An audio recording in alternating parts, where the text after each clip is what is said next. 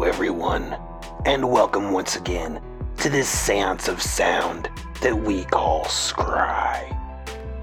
I am the Seer, your host into this glimpse through the obsidian mirror, and conjurer of true tales of supernatural terror and fright. I must once again apologize for the delay. Life has been, well, hectic to say the least. But that's just one of those things that makes life.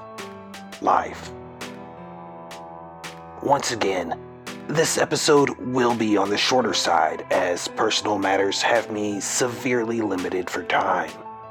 But oh, do I have some tales for you.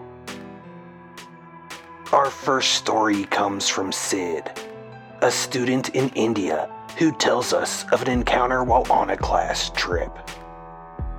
Here's his story.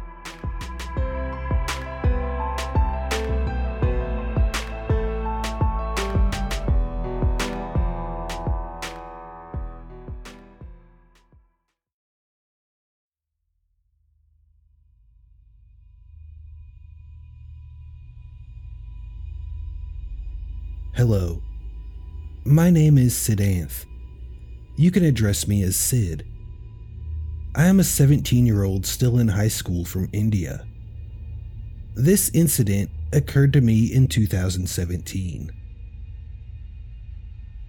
We went to Sariska Astroport for the observation of stars, galaxies, black holes, and shooting stars.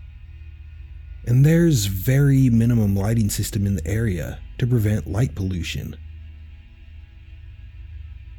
We were staying in tents, and in the tent we were given, there was a light that didn't turn on. So I pulled out the wires. It's going to be relevant later. We were told that we are not allowed to sleep at night for the observation. Just behind the campsite, there was an old cemetery from the British era, and it was still in use. It's said that the area is haunted. It was 3 a.m. I had to use the restroom, and it was near the tent, almost 500 meters away. I was scared to go alone because of the rumors.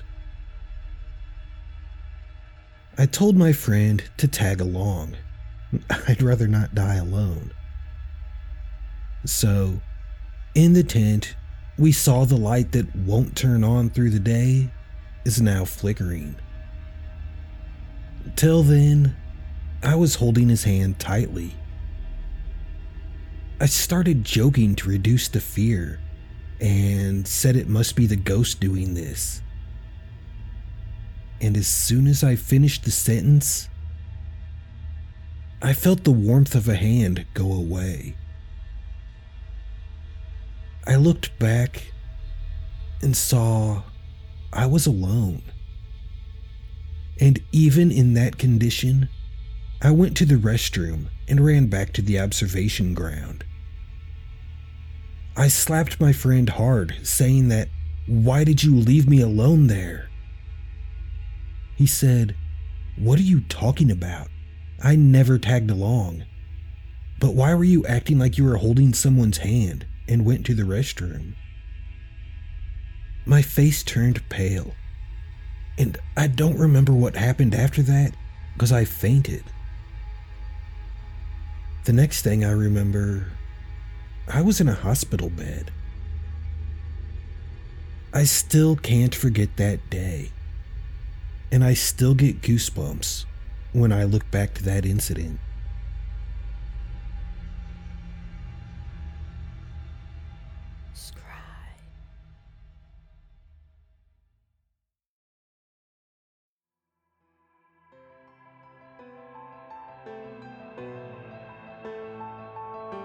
Sid, thank you for sharing your story with us. That is truly a frightening tale that makes one wonder just whose hand you were holding. Was it a phantom from the cemetery? Or since you mistook it for your friend, was this a doppelganger? Or both? Either way, that story is creepy as hell. Thank you again, Sid, for sharing that with us. Our next story comes from Ed, who relates a tale that was passed to him from his father.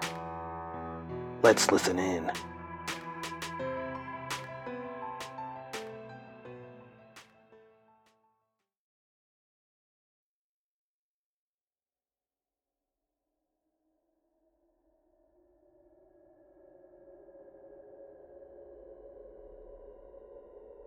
A story from my father.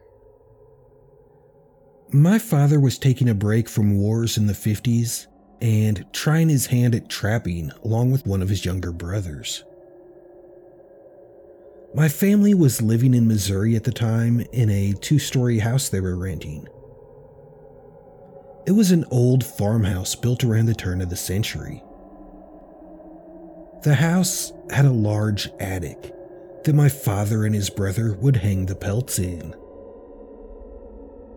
One evening, after dinner, my father and uncle went upstairs to check on the pelts. The only light on the stairs was at the top and was very dim. My father got to the top of the stairs and was talking to his brother the whole time. He went into the room and was fumbling around for the light switch, which was a string hanging from the light. The light came on behind my father, who said, "Thanks," then turned his attention to the pelts. He then asked my uncle to pass him his lighter to light his cigarette. My father felt a hand on his shoulder and reached for the lighter, but it wasn't there. Then he asked for it once more. Again, he felt the hand on his shoulder, but no lighter when he reached back. This time, he turned to kick his brother's ass. No one was there, but he had heard his brother walking up the stairs behind him. His brother had turned the light on. He had been talking to his brother. Where was his brother?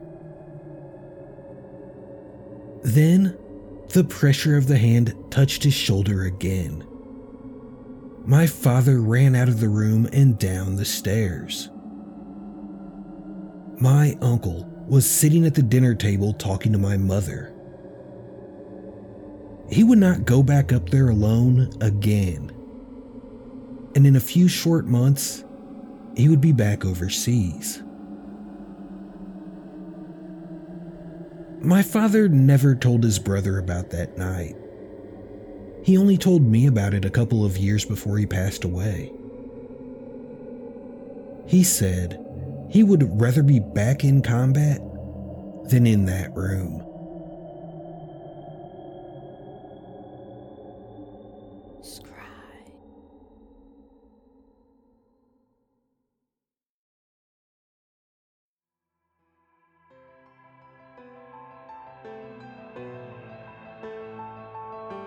Thank you for sharing your story, or I guess I should say your father's story, with us.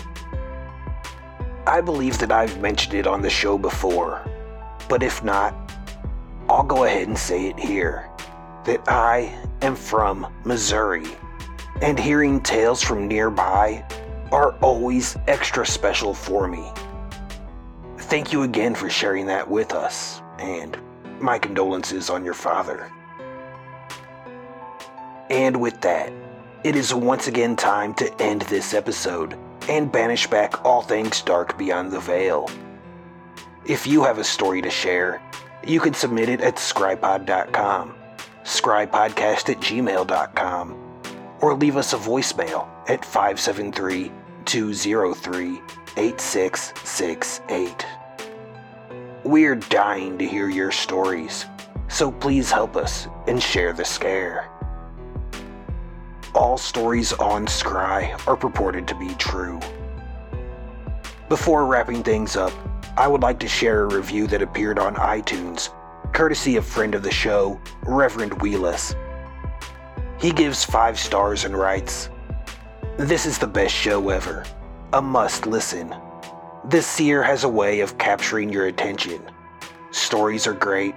Keep up the great work." Thanks, Reverend. I appreciate that. And for everyone else, leave us a review and it just might get read on the air. Music that appears in this episode's stories appear courtesy of Mew. Check out the link in the show notes for more from this talented artist.